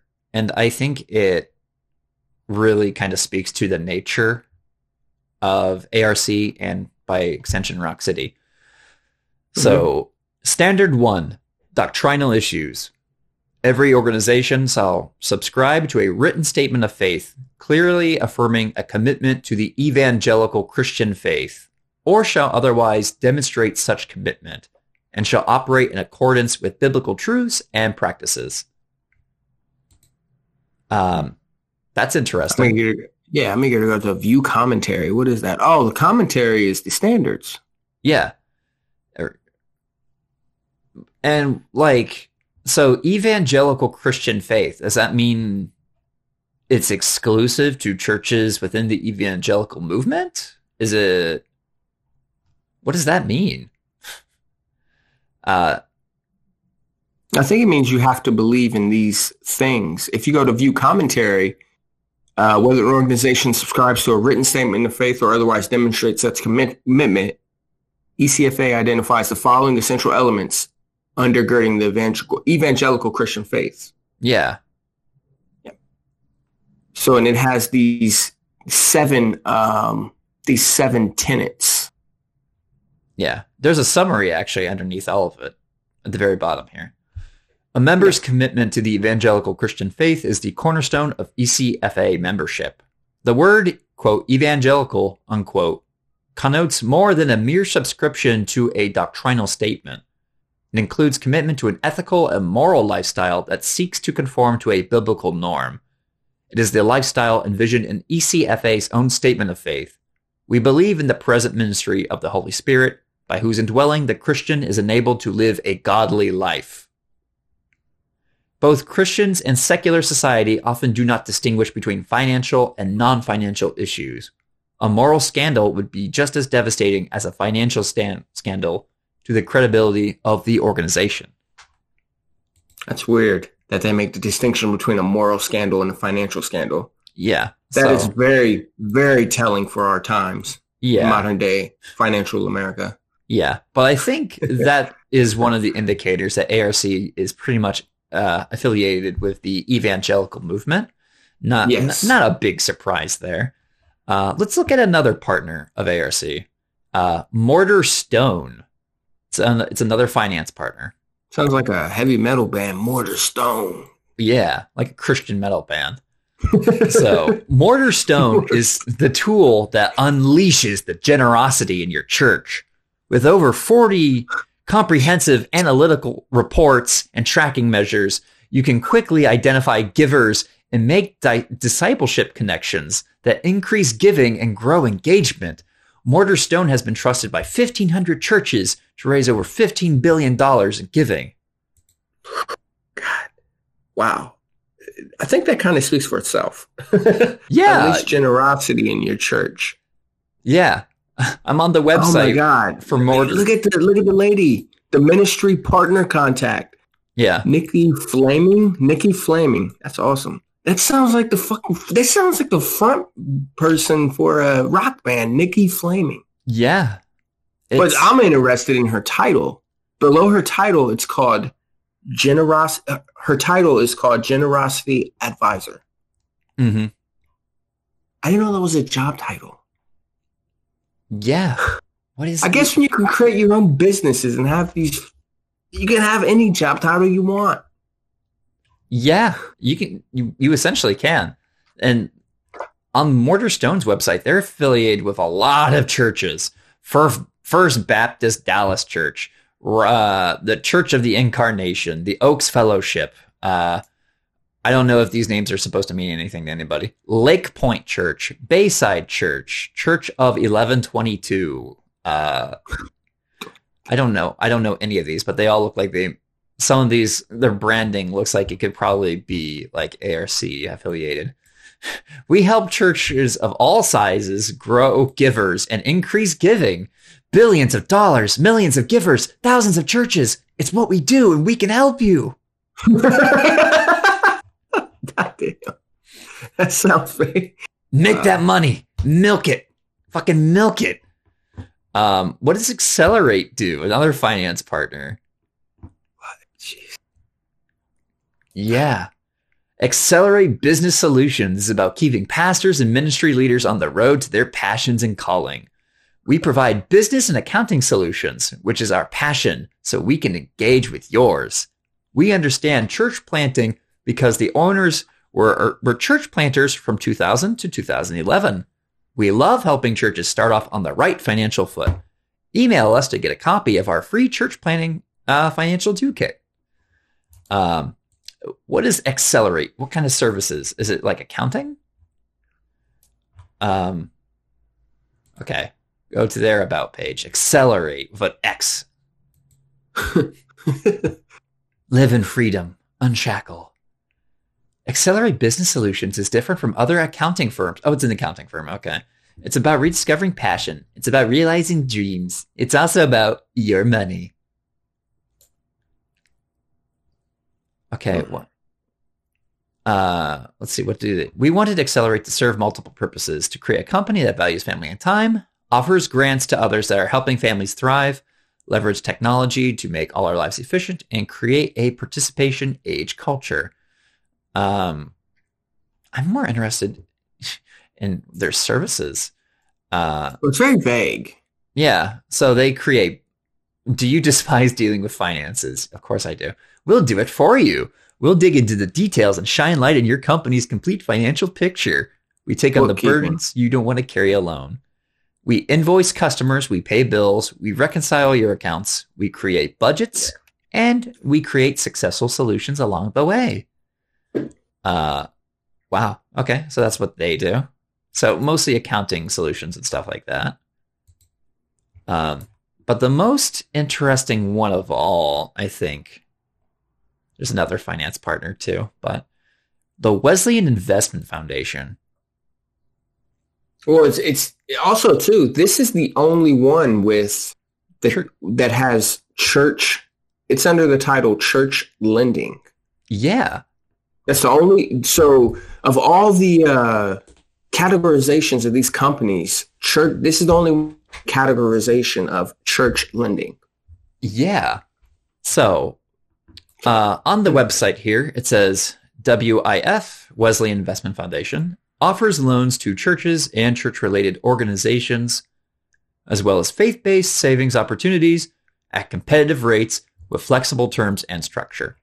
So basically, it's go to the website here, and they got some decent APR rates, percentages. They're not too bad. So basically, I think you can just get loans throughout these folks. Start investing.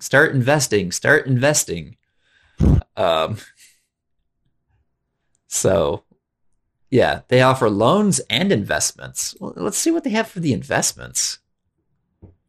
Why invest with us? We are dedicated to building the kingdom. What if your investments were dedicated to that as well?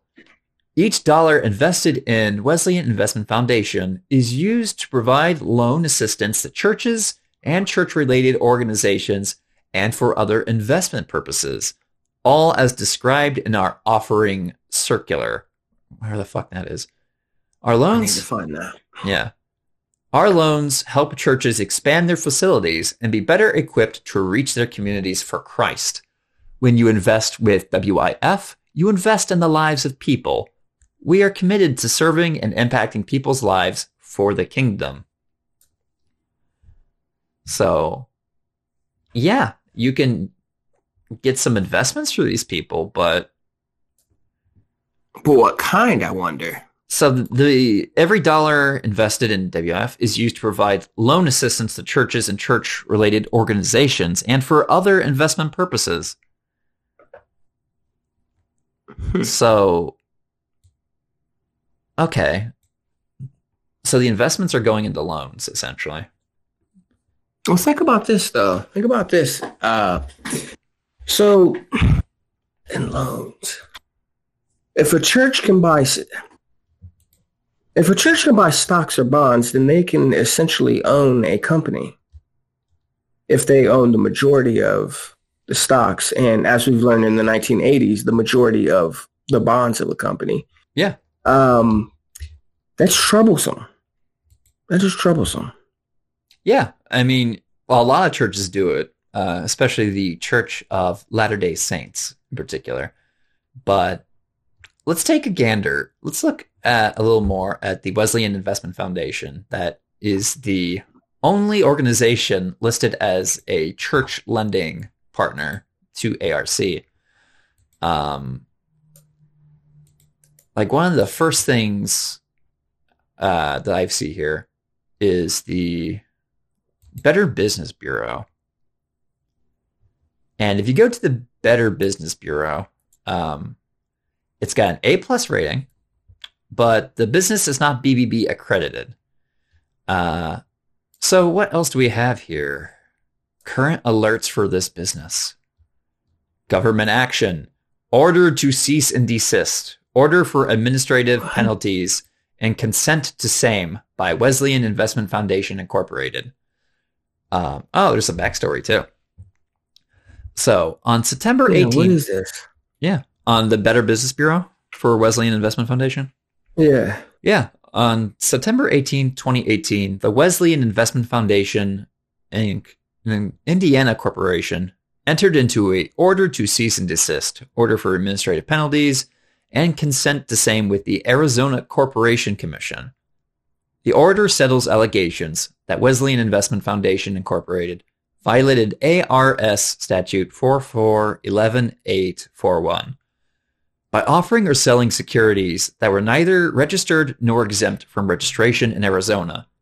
Additionally, Wesleyan Investment Foundation Incorporated violated ARS 441842 by offering or selling securities while neither registered as dealers or salesmen nor exempt from registration.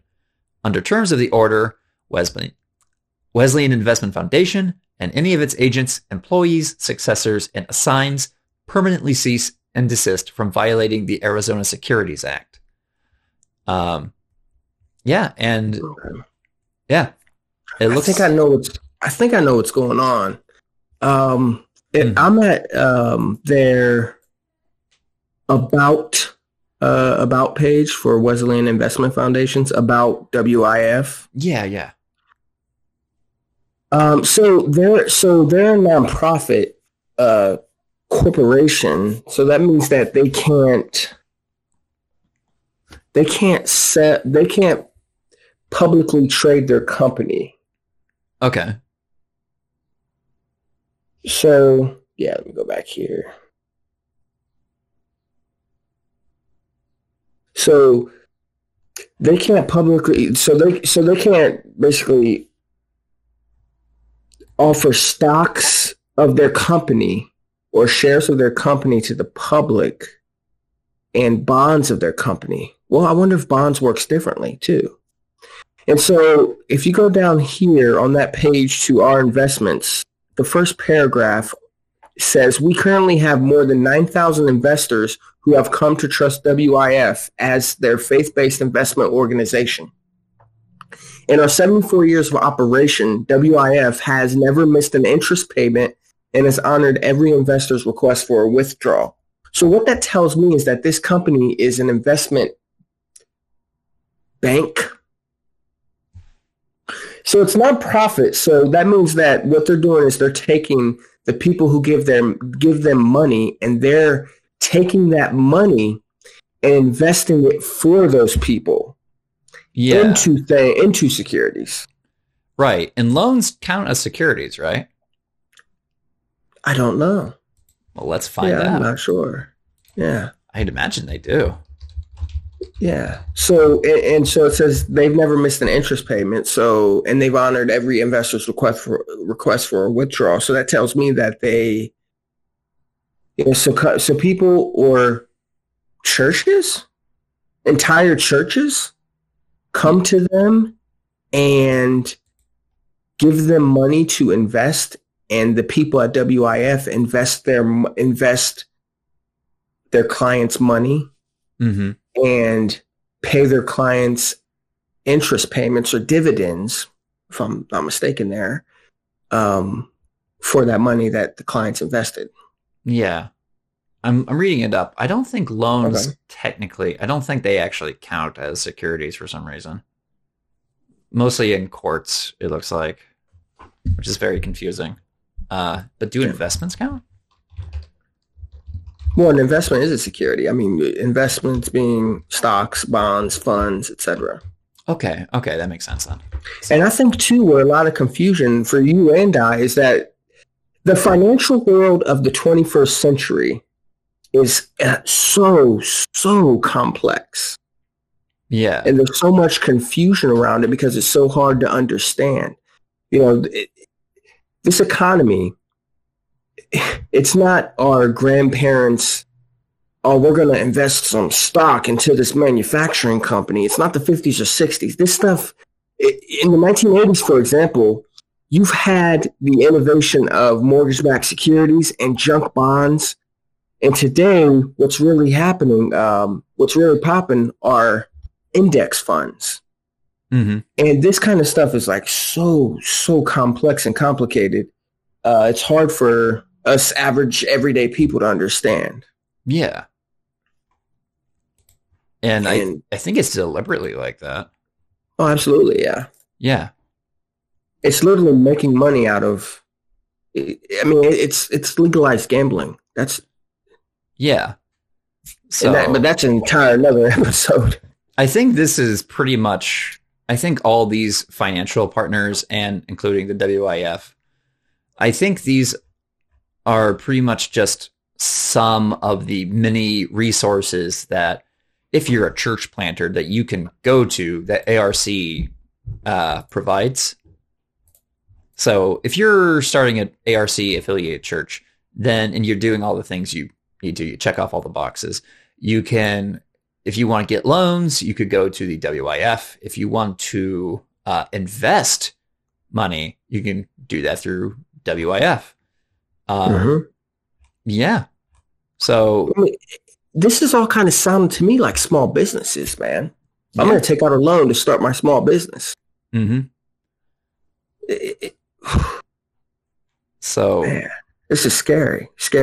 yeah, especially the thing that bothers me especially about this though is that there's such a strong financial network behind these organizations that pump out evangelical churches that reach and influence tens of thousands of people, if not millions.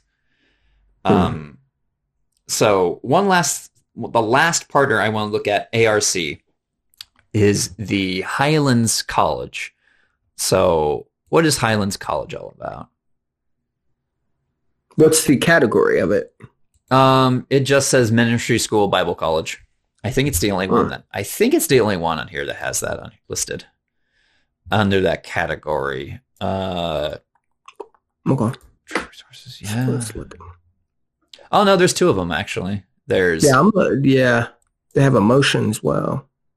Yeah, all together. Like, I just kind of want to know what ideologically, what kind of pastors are these schools churning out, and I got a feeling it's not good. Got a feeling it's probably not really great. So Highlands. Let's see. Is there an about page? Yes, there is. Mission statement.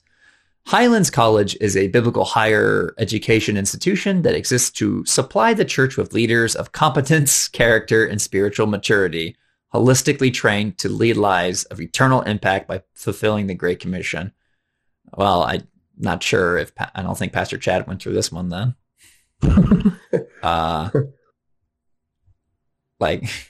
Okay, so it's a Bible college. Let's look at some of their programs. There's the traditional program and the evening program. Let's go through traditional. That seems to be.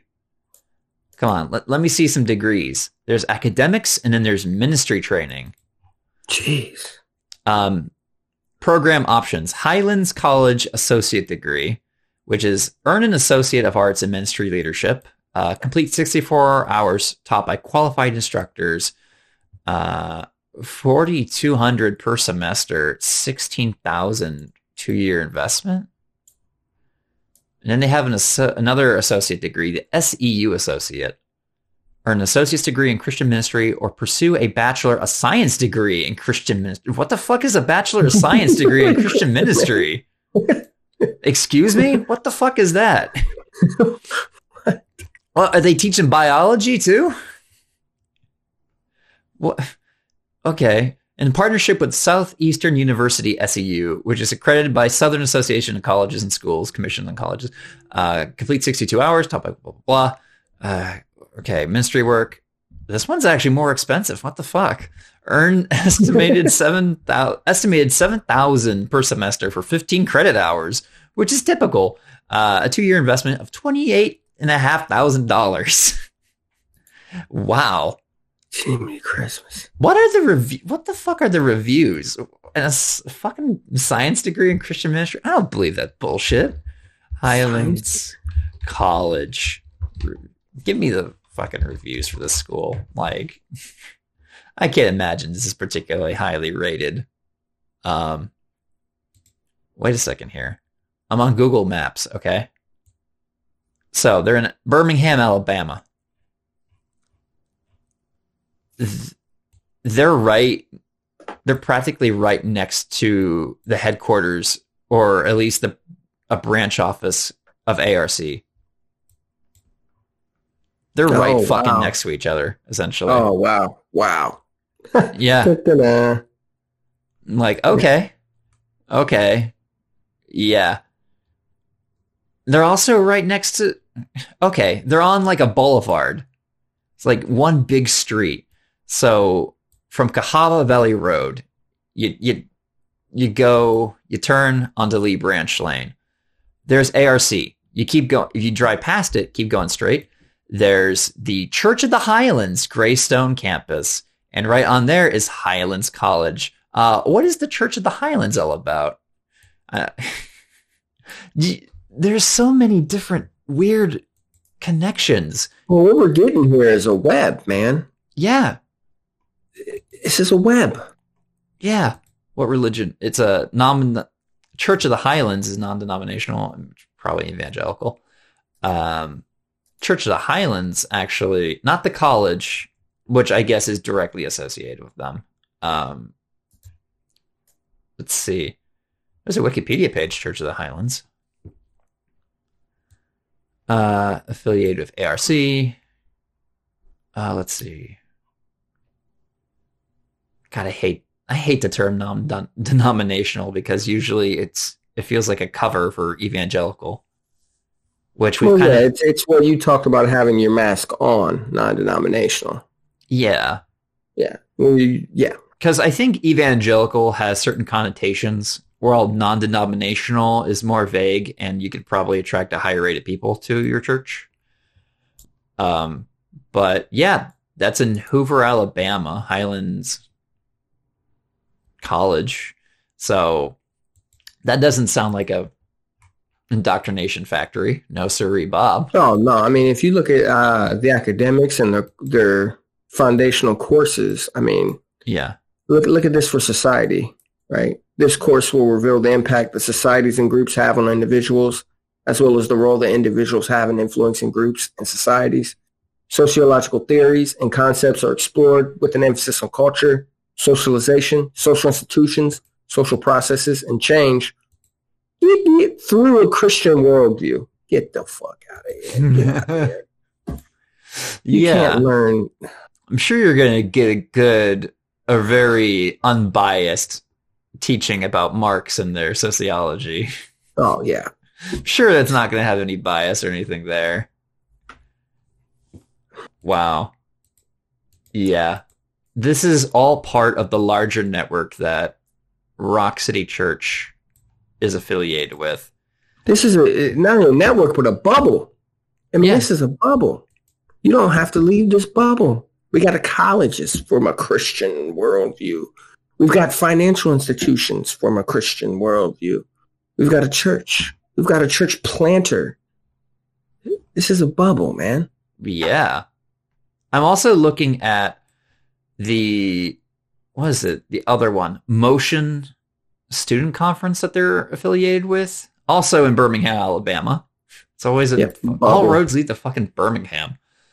Motion is a local church student conference that is founded on the belief that our faith is not meant to be idle, hidden, or contained, but instead lived out in motion in Christ. Okay, so it's basically like a big old Christian student conference. Wow. Okay, that's interesting. But yeah, I think we should probably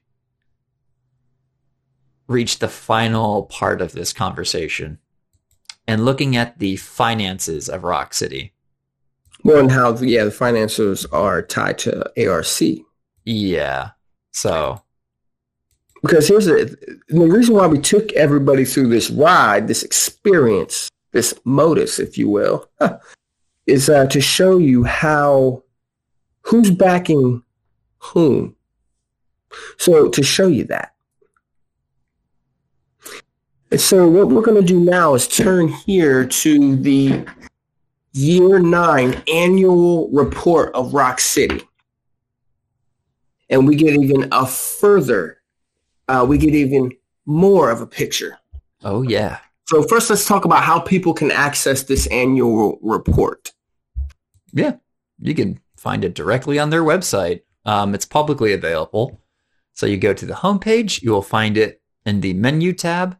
If you scroll down, once the menu is open, you will see under the Give Online section, of course, Give Online is first, the annual report. So rockcitychurch.tv. And then in the menu section at the top right, the menu, Give Online, under Give Online, annual report. Oh, yeah. And I'm going to tell you what, the people who make this website and the people who made this report, man, they're pretty talented people. I mean, you know more than I do because that's kind of like your area. This is excellent design. I can't compete with this. And so in this Give Online report, it's pretty cool design, like you said, because one of the reasons that makes it cool also is it's a book format. You click on the next page, you click on the next arrow, and a page turns in the design. It's pretty cool.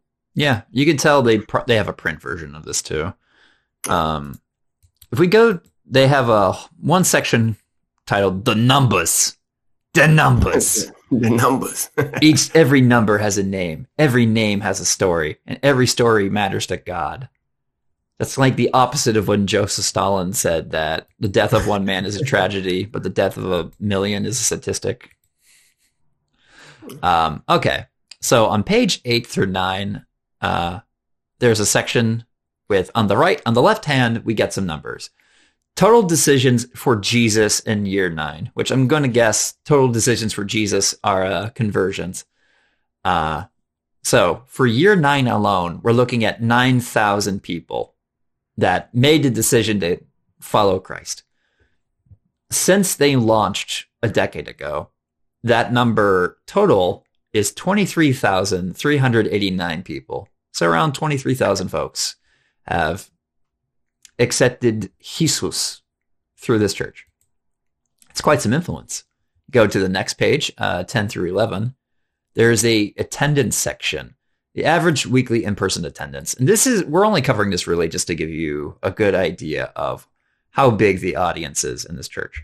You know what? We need to have like that church music playing in the background. You know, that emotional. Dun, dun, dun. I should add that post in the edit. I think I'll add it into the edit after this. The piano. Bong, bong. Ladies and gentlemen, we have average weekly in-person attendance from January to February, 5,658. Yeah, it's a lot. In 2020, January through February, their attendance, it looks like most of it is from virtual because of the pandemic, of course. Through that month, it was like 5,600 people. Yeah, 5,600 people in 1 month attended virtually.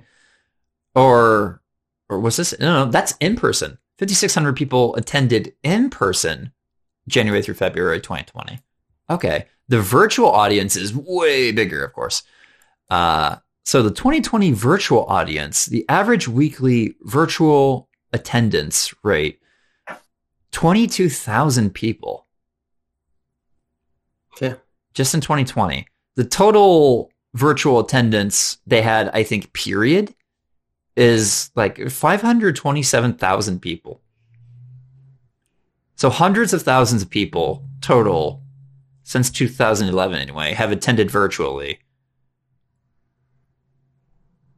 But the average weekly virtual attendance is 22,000 in 2020.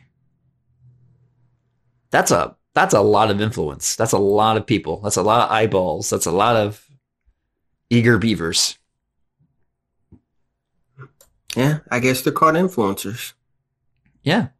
And skip ahead. There's a volunteer section, which kind of tells you, I guess this is, giving you an impression of their influence, their reach, the scale.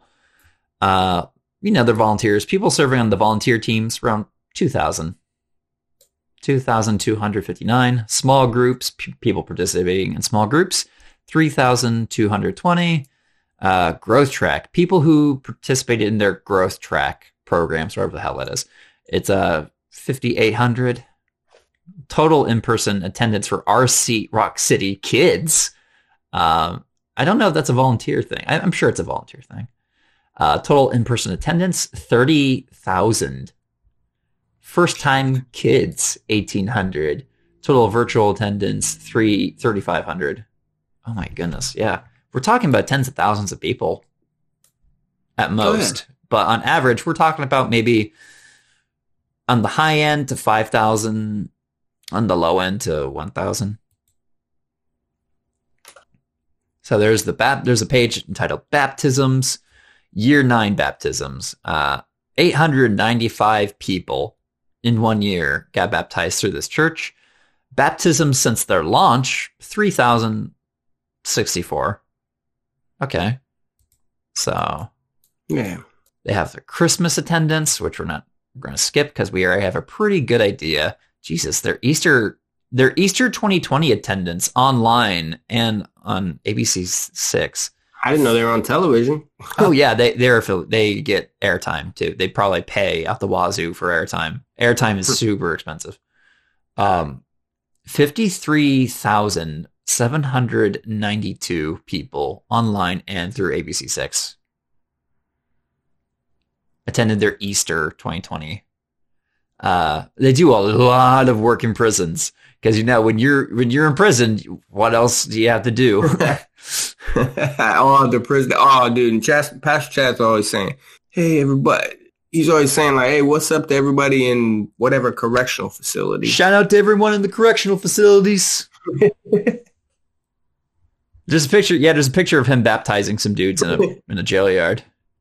Jail yard, yeah. Yeah, they absolutely love doing the whole prison evangelical stuff. Dude, Christians love prisoners, man. Oh God, yeah. It's not That's just all evangelical Christians, dude. Prisoners, they love prisoners. Yeah, they're at their mercy. Shit.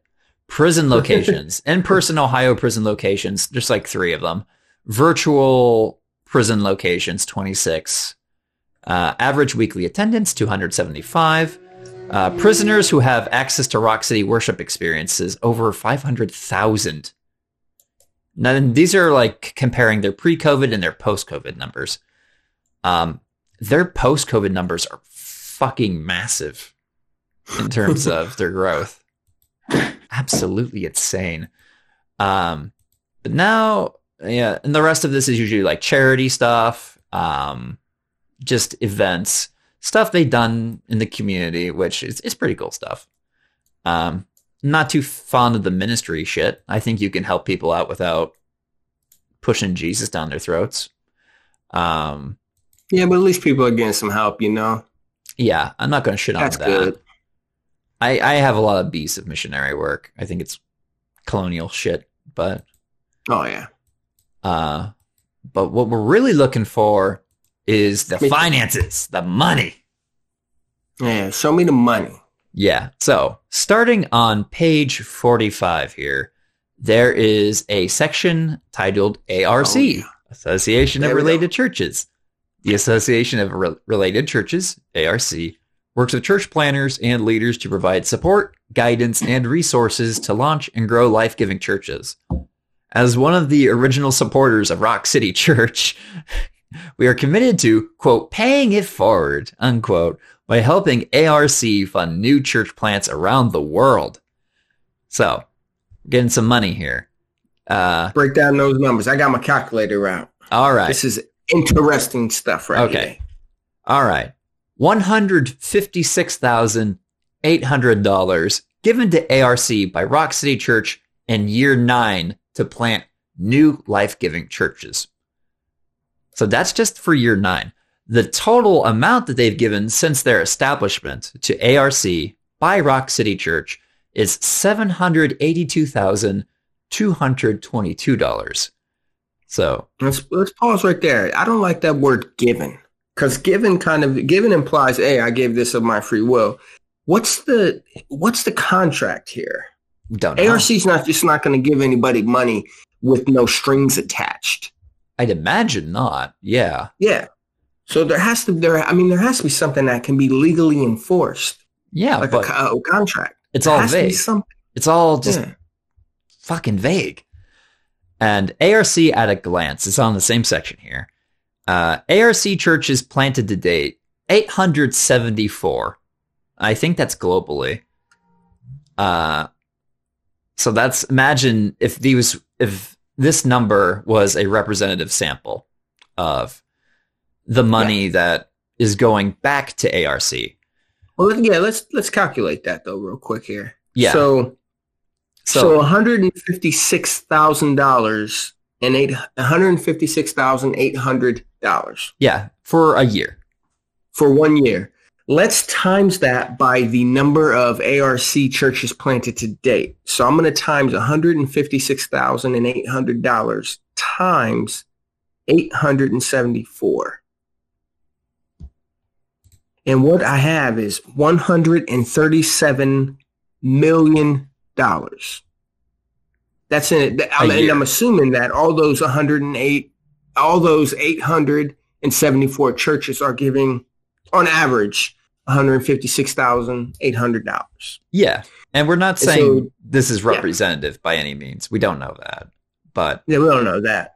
And so that's $137 million. Mm-hmm. So that I'm assuming the ARC has gotten in a year. Yeah. 156 is, that's what Rock City gave in year 9 to ARC to plant new life-giving churches. So yeah, if that rate continues, it's exponential. The money and the growth is exponential. I mean, this is sounding like this is sounding like this is a corporation. I'm telling you. Yeah. So I'm going further into the annual report here. Friends of the house. We got some guests here. Some of them are big in the Christian evangelical world. Like Tim Tebow, looking jacked here. Oh yeah, This massive thing of human meat. He's made 1 or 2 appearances at Rock City Church. Yeah. He's dressed so immodestly too. He's got that collar popped open. He's got a shirt button. Like, who are you? You're going to cause very faithful women to you're luring them into sin. Fucking cover up. Got guys like Sam Collar, Elite Dominic, Kyle. I don't know if these names are supposed to mean anything to anybody. One of the repeated guests is former coach Urban Meyer, used to be coach of the Ohio State Buckeyes, the football team. Now, I think the Jacksonville Jaguars. Yeah. The NFL. You got guys like Jimmy Rollins, Brandy Barber, and they actually had a guest, Dr. Bernice King, related to Dr. Martin Luther King. I don't know if that's like a daughter or granddaughter. Dr. Bernice King. I need to look this one up. I don't know how she's related to Dr. Martin Luther King. But why you do that? I can't imagine these people would do this for pro bono, free. For free. Yeah. Yeah. I'd imagine they're at least making at least 5 figures, at least $10,000 or above dollars. I can't imagine Tim Tebow would just I'll totally come and talk for nothing. Dude, I used to love Tim Tebow when I was a Christian. Yeah. But yeah, Dr. Bernice King is the youngest child of Martin Luther King and Coretta Scott King. So yeah, this is a church that brings in some big names here, big old names. And there's the outreach section, which covers, their presence on social media. Yeah. Rock City Church has been recognized as one of the fastest growing churches in America for the 8th consecutive year and one of the largest churches in America for the 2nd consecutive year by Outreach Magazine. Fastest growing churches in America, ranked 17th and 23rd. I don't actually really need to read these. These are not really too relevant, to be honest with you. But social media, they actually have some numbers here. Almost 4 million website views, 15,000 Facebook followers, not a whole lot. 4,300 Twitter followers. Yeah. 21,000 Instagram followers, 300 YouTube subscribers. That's actually not too impressive. It's 3,000 YouTube subscribers. That's surprisingly not all that impressive, to be honest with you.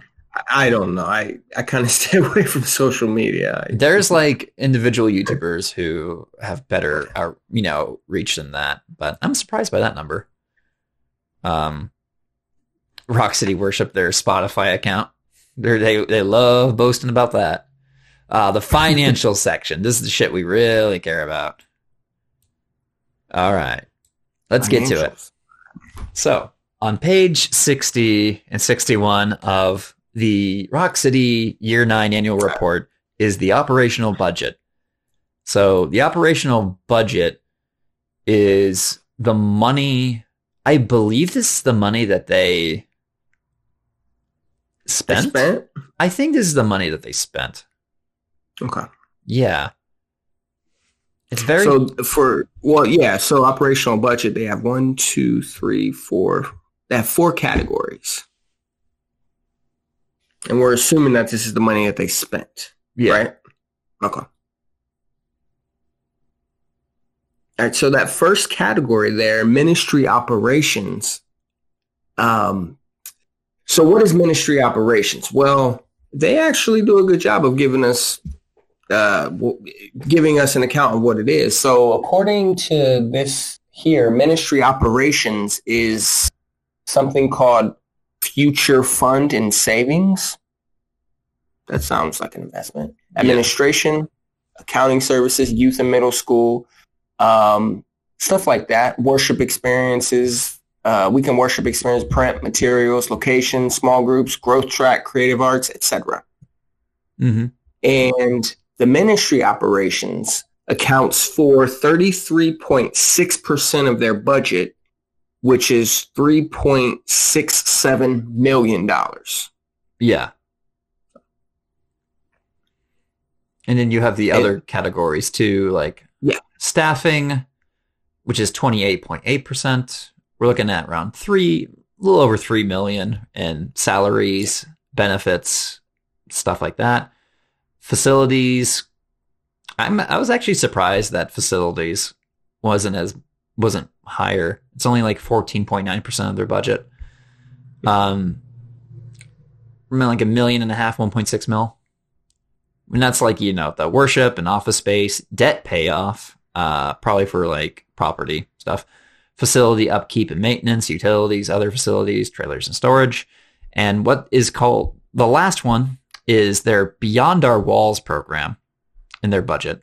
We're looking at 2.4 million for things like local and global outreach, domestic global mission teams, outreach marketing, of course. I knew they had a marketing department. I knew they love their marketing. Church planting, ARC, missionary support, child sponsorship, legacy initiatives. So all of this culminates in a operational budget of $10.9 million. Yeah. And it says it's up, I'm assuming it's up, it says it's up 35% because it has a little circle next to it with 35% and it has an up arrow next to it on top. Yeah. And then it has like the total revenue breakdown in year 9, but I'm very confused. I find it a little confusing. Yeah, I am too. Yeah. So is this basically just showing or demonstrating how much of each revenue source contributed to paying this budget? Or because they're just saying they broke even, I don't know. It doesn't say that.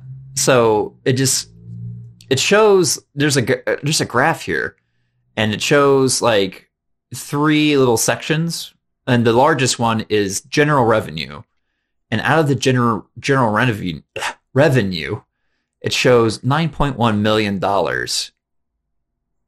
Did that 9.1 go into covering the budget? And it's followed by legacy, which is 1.4 million, and a COVID response, This is the smallest, and it's like 295,000. So it's I'm not totally sure what this really means. Well, revenue is your business's income before expenses. Yeah. So I'm interested in the profit because the profit is going to be the income that remains after all your expenses are counted for. Yeah. But so yeah, this only really tells you how much of each of these sections, like the legacy fund and the general revenue stuff, actually went into the budget. I don't think it actually tells you how much they brought in, like if they turned up profit or anything like that. Yeah, like your income. Yeah. And because they're a 501c3, they don't have to do that. And it doesn't really, that's it. That's all they have for finances. So very interesting. How much money they actually brought in for year 9 is pretty not clear.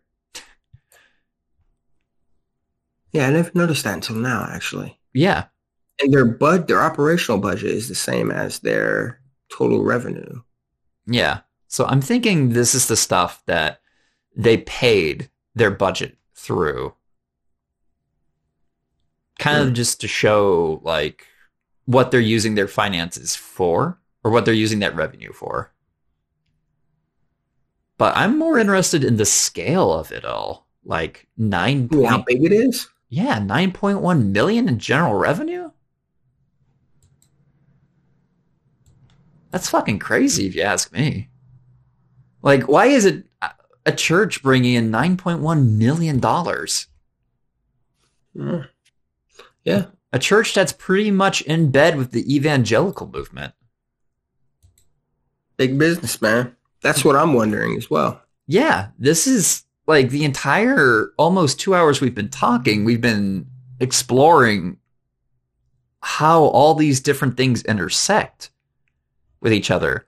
These private interests, these nonprofit interests, and essentially these fucking schools. Yeah, it's just a whole web. It's like moving your couch and you find like all these spider webs and shit underneath it. But I guess if we're going what I find especially confusing is that their revenue matches their budget because the revenue is the income generated from their business operations. Yeah, it's really unclear of how much they actually have. That, and I find that bothering me. Yeah, it annoys me. Your budget would be what you spent. Yeah. So how are they? That means they broke even, right? I mean, what? I don't think they're breaking even though. There's no way. Yeah. There's no way that they're just breaking even because they're giving money to ARC. Remember?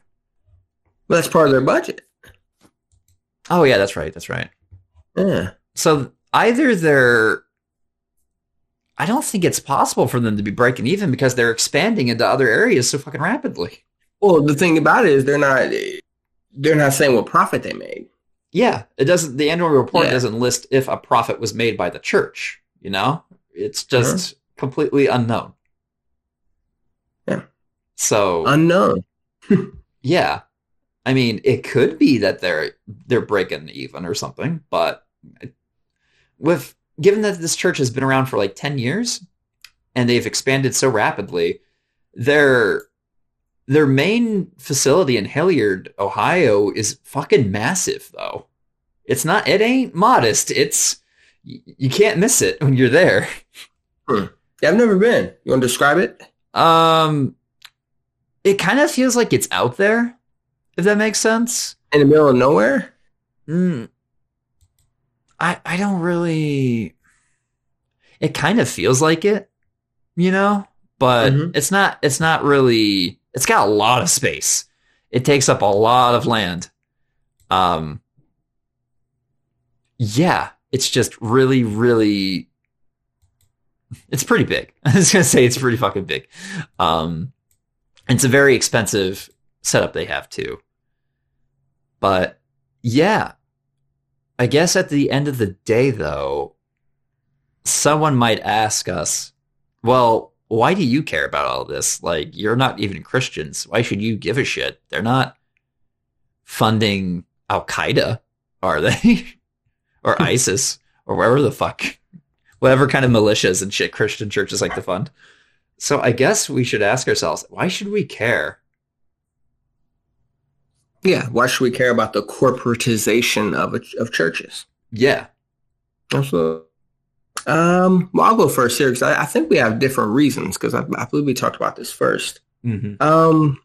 The main hangup that I have about the corporatization of the church and of our country and the world in general is that corporations exist for one purpose: to maximize profit. Mm-hmm. It's not just to make money, it's to maximize profit. And so in the quest for maximizing profit, that's really the only thing that matters at the end of the day. Right. The welfare of the congregants,